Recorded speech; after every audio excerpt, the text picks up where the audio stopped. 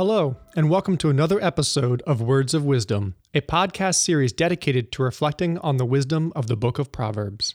My name is Jerry Weirwell, and it is my pleasure to be on this journey together with you to discover the powerful truths that God has revealed to those who desire to become wise and discerning. Proverbs 18:16 reads, "A person's gift creates opportunity for him and leads him before great people."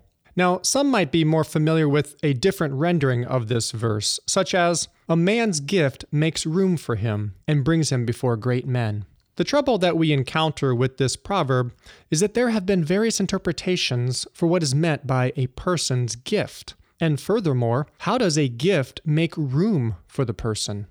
One popular way people have viewed this proverb is to see the meaning of gift as referring to a skill, a talent, or enablement from the Lord, and that the Lord will create opportunity or make room for the person's gift, that is, their abilities, to function in service to Him.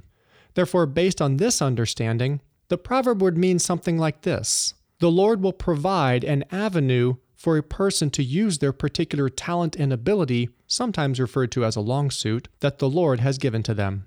The first thing that we should look at is the Hebrew word matan, translated as gift. I believe the aforementioned interpretation of Proverbs 18:16 is based on a misunderstanding of the meaning of this word. Here in the proverb, matan refers to a gift that a person gives to another person, not something that they receive from the Lord. This is the same meaning that matan has in the two other occurrences in the book of Proverbs, in chapter 19, verse 6, and chapter 21, verse 14.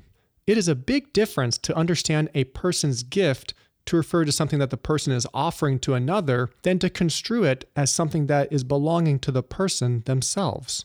So when we understand that the gift is being offered by the person, it is natural to ask the question, what sort of gift could this be?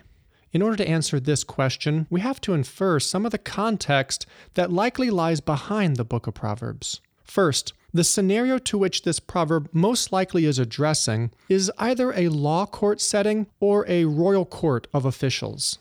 Both of these background contexts are prevalent in the book of Proverbs. There are a number of proverbs that relate to the judicial system and the hearing of cases in a court of law. And there are a number of other proverbs that deal with the royal court and even the king himself. Both of these contexts are viable, and it would be difficult to determine which one or the other was indeed in view here. But if there is any connection that is intended with the subsequent verse 17, then perhaps it is more likely that verse 16 is implying a law court setting. Nevertheless, it is difficult to be sure either way, because the proverb doesn't explicitly tell us the circumstances to which it applies. Returning now to the question of what sort of gift does the proverb refer to, we must be careful here, because the meaning of the Hebrew word matan, as well as the idea of a gift in the book of Proverbs, carries both a positive and negative connotation. We can demonstrate this by simply looking at the two other occurrences of matan in Proverbs. In chapter 19, verse 6, it says, "Many will entreat the favor of a generous person, and everyone is a friend to a person who gives gifts." Here, the idea of a person who gives gifts is paralleled with a generous person, meaning that the gifts are given from a charitable disposition. This is vastly different to chapter 21, verse 14, where it says, "A gift given in secret subdues anger, and a secret bribe averts strong wrath."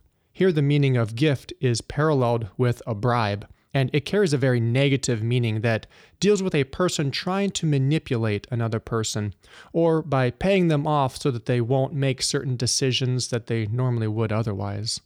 Thus, to give a gift in a positive sense means to give someone a present or gift without the motivation or intent to cause harm or to do wrong. To give a gift in a negative sense is to give someone a present or gift with the motivation or intention to manipulate, bribe, or accomplish some sort of wrongdoing. The difference between the two is really on the basis of whether or not the person giving the gift is doing it from a heart with an evil intent or not. An evil intent is simply an intent that seeks to achieve an end that is contrary to godliness or righteousness. And so it can cover a wide range of circumstances, anywhere from trying to incentivize a person to be biased in their business practices through things like profiteering, all the way to bribing a judge to alter their verdict in order to pardon a criminal unjustly.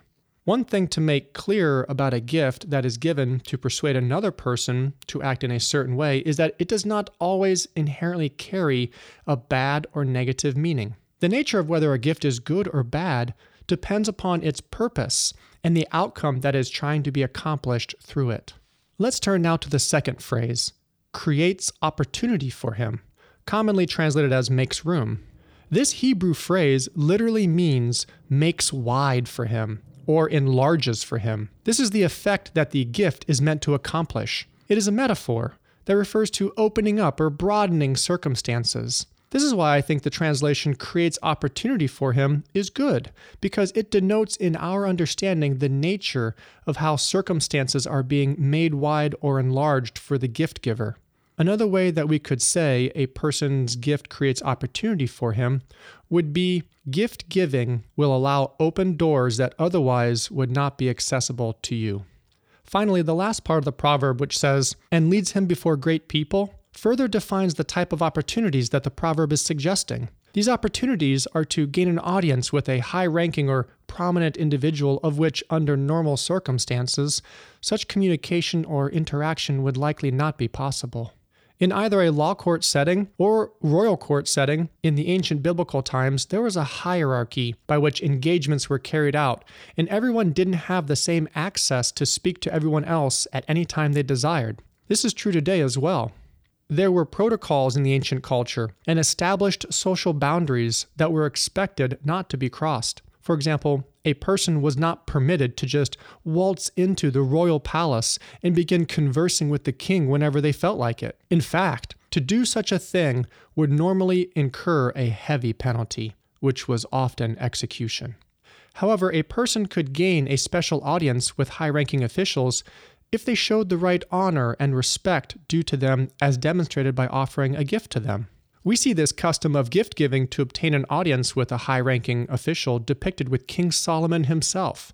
In 1 Kings chapter 10, verses 23 to 25, it says, King Solomon was wealthier and wiser than any of the kings of the earth. Everyone in the world wanted to visit Solomon to see him display his God-given wisdom. Year after year, visitors brought their gifts, which included items of silver, items of gold, clothes, perfume, spices, horses, and mules. Therefore, in order to speak with King Solomon, it was expected that a person brought a gift to present to the king.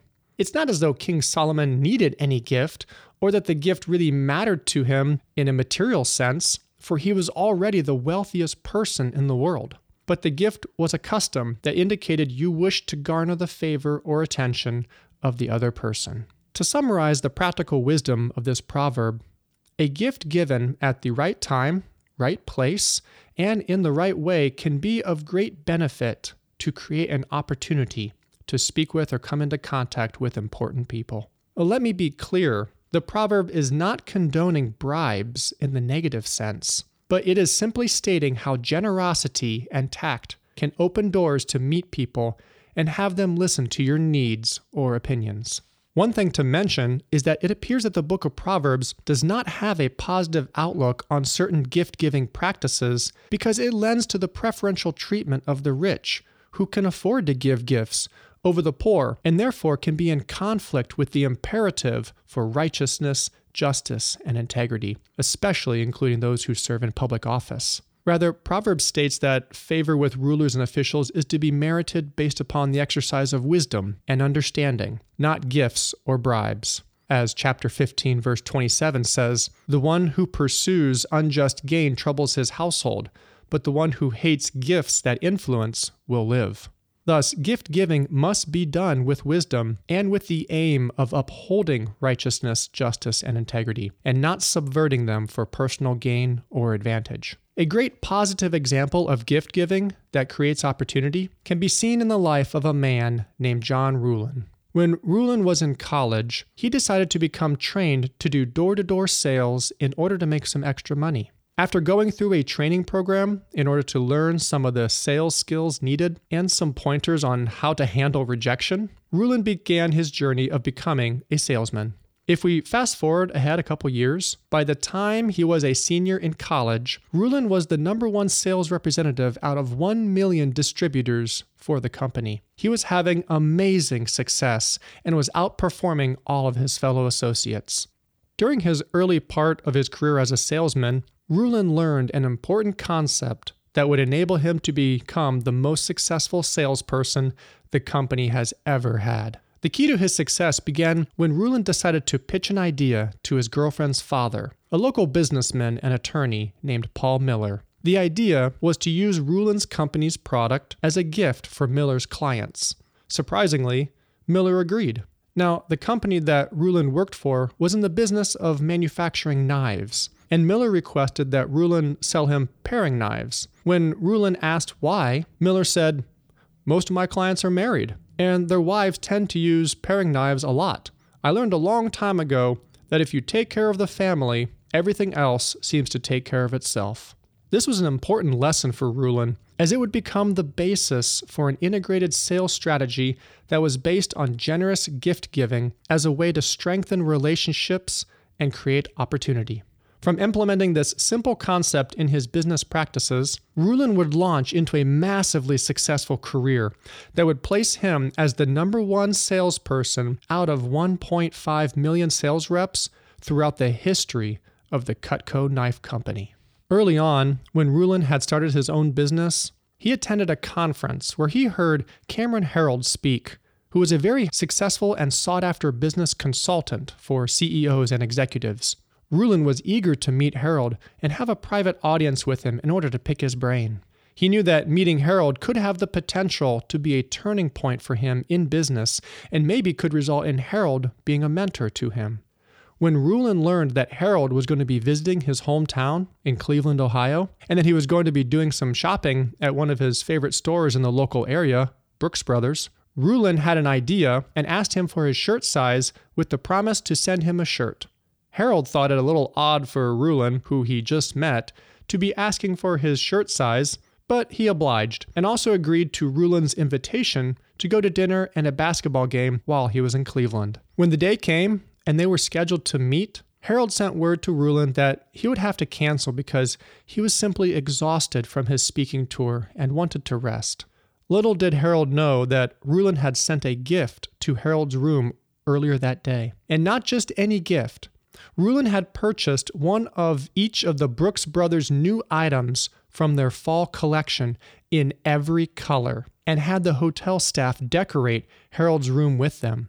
Rulin had purchased over $7,000 worth of clothing. When Herold arrived at the hotel and Rulin recommended he go upstairs and shower and that he would just see how Herold felt later that evening, it took about 20 minutes, but Herold came walking back downstairs into the lobby with his eyes as wide as they could be and a big smile on his face. He was blown away by Rulin's incredible gift and told him that he could meet with him as long as he wanted and that Rulin had his full attention. Rulin's gift opened a door that may not have ever been able to be opened any other way, and that one gift would forever change Rulin's business and his relationship with Cameron Herold, as Herold became a friend and a mentor to Rulin for years after that day.